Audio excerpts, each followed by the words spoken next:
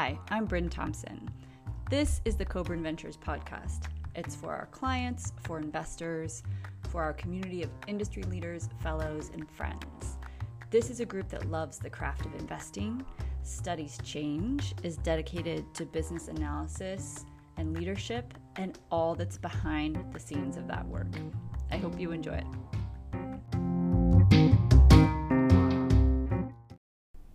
Sometimes our most valuable work is done when we review that which we think we know for sure, so that we don't take our fundamental operating principles and definitions for granted. So to start off this new year, we have a short but potentially really important conversation on one of the most fundamental concepts in our work: risk. What is it, fundamentally? And what are we doing to assess and use risk that is worthwhile instead of wasteful? So let's jump in.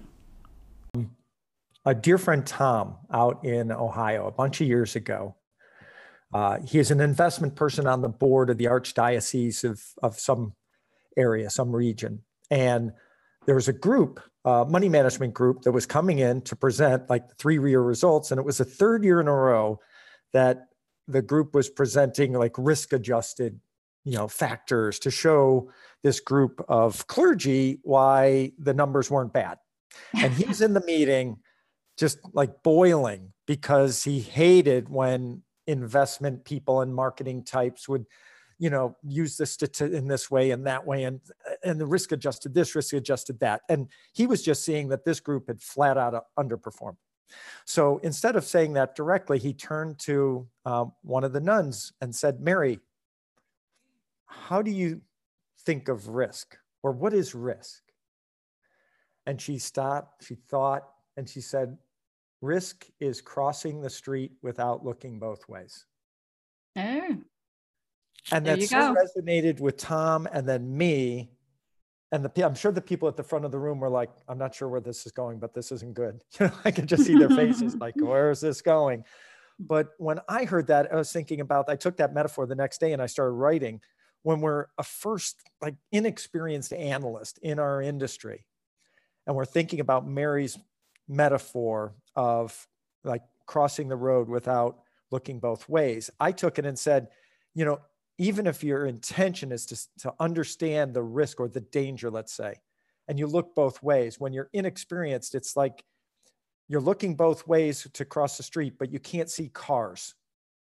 Cars are invisible to you. You can see bikes and mopeds. And then maybe by your third year, you can see bikes and mopeds and tanks and pedestrians. And in that process, part of teamwork is that different people see different things. Across time, hopefully you see more of a situation, but we never see the whole view, as we understand, because our worldviews dominate. And teamwork can come in, so a younger analyst might ask an older analyst, "Hey, are there any cars coming down this road? I don't want to get hit." But that metaphor of what we're doing from an analytical standpoint is building our skills to be able to see what's actually coming down the road both ways before we make a decision to invest in a company. And so I keep using that as a thought process of enhancing our skills as analysts when I first think of what is risk. A different way of looking at risk is, and how I think and define risk, is it is a misalignment of fear and danger. This is not the traditional way that risk is used, and I'll come back to that in a second, but fear and danger. Fear is something that's in my head. Danger is a dynamic, but a real world set of possibilities and probabilities. There's two different things. So when my mind is misaligned on my fear level versus what the danger is in a situation, then I have a problem. All of a sudden I'm experiencing risk. That's not how things are normally used in our industry. It would be using that, but really over designing systems to cater to fear as opposed to catering to danger. So I'll give an example. So if I'm in Utah, a few years ago, I almost got bit by a rattlesnake hiking in Utah. And I was completely oblivious to that possibility.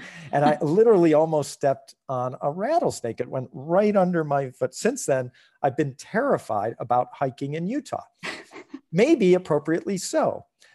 So with that sense of there's a danger, then I could take steps. I could take risk reducing danger so that my action accommodated my fear and the actual real world danger. I might hike with a guide, or I might hike at a certain point in the season, or I might take venom reducing anti-venom, right? Anti-venom, or I could wear large boots, or I could something and still enjoy the hike. And I'd also know when it's just a bad idea to hike because there's thousands of rattlesnakes. So I could adjust.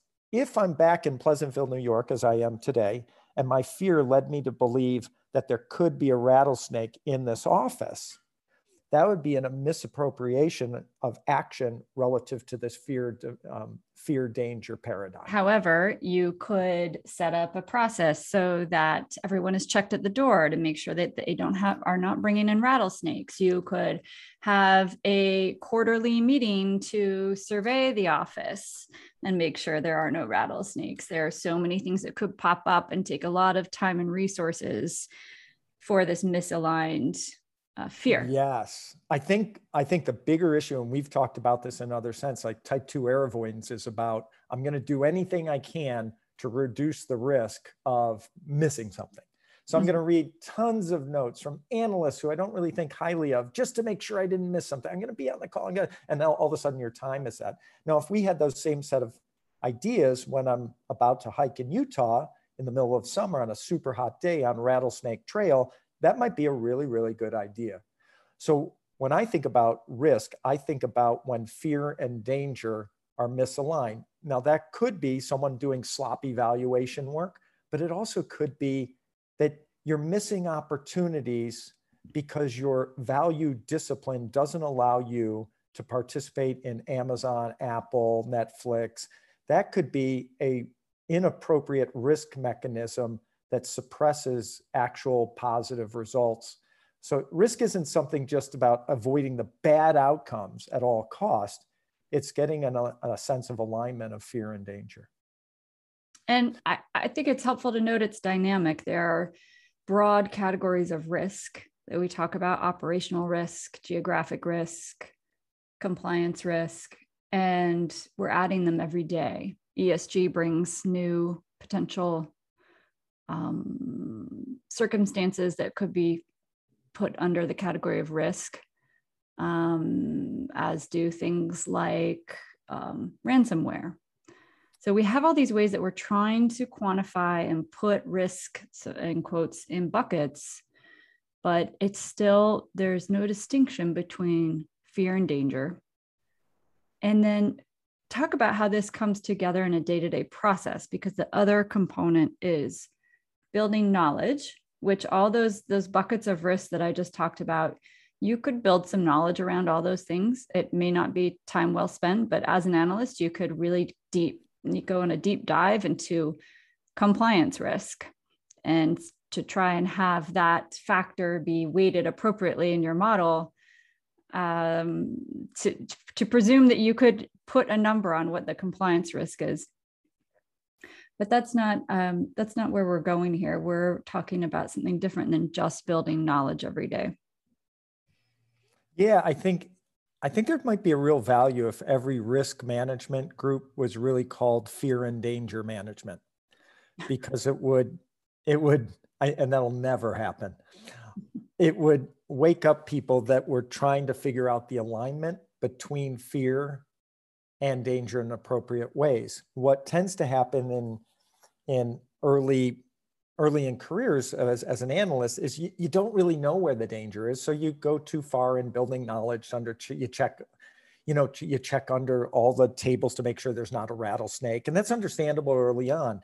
As we go on as analysts, and then we can bring this to companies, as we go on as analysts, we want to spend our time as appropriately and surgically and powerfully. And if you told the clients what you're spending your time on, if they were paying you on an hourly fee, which they don't in our industry, but if they were paying you on an hourly basis, they'd say, I don't want you checking under desks in Pleasantville, New York for rattlesnakes. Like, can't you figure out your system better than to do that. One of our friends has this phrase that you want to spend your time sitting under the apple tree and as little time getting to the apple tree, riffing off of Newton. You want to sit under the apple tree so you can get bonked by insights.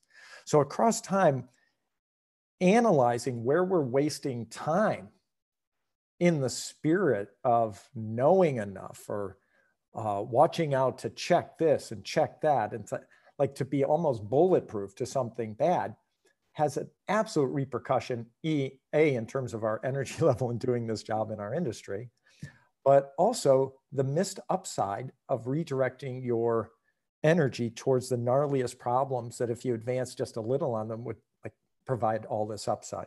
And that work exists whether or not the market is in a period of high emotions in which the fear ratchets way up, but the danger may not actually.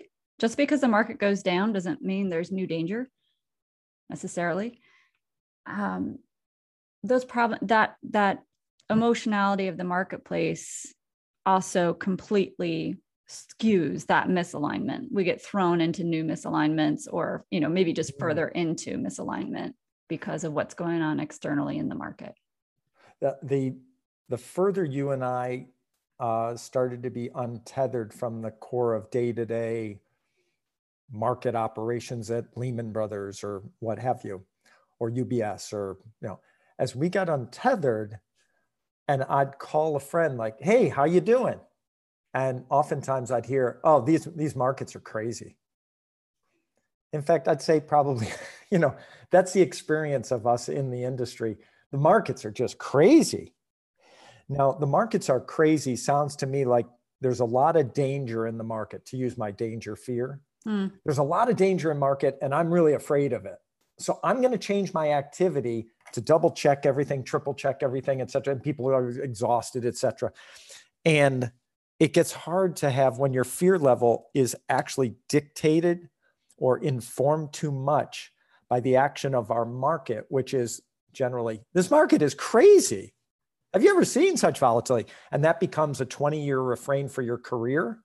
Then all of a sudden you're doing things to attend to a fear that you've taken in to make sure, as opposed to sitting back and be able to decide what you're going to work on, what you're not going to be. Oh, the market's doing that. Oh, okay, got it. I can't see Warren Buffett. And sometimes I try and pretend I'm Warren Buffett. What would Warren Buffett be doing? I can't see him saying to his friends once in the last 20 years, and I could be totally wrong about this, once in the last 40 years, oh, Brent, these markets are crazy. I just can't see that. So sometimes we have mechanisms to pull ourselves back out of, or can we get sucked into the craziness of the market such that our fear and the actual ongoing danger of a marketplace are more aligned?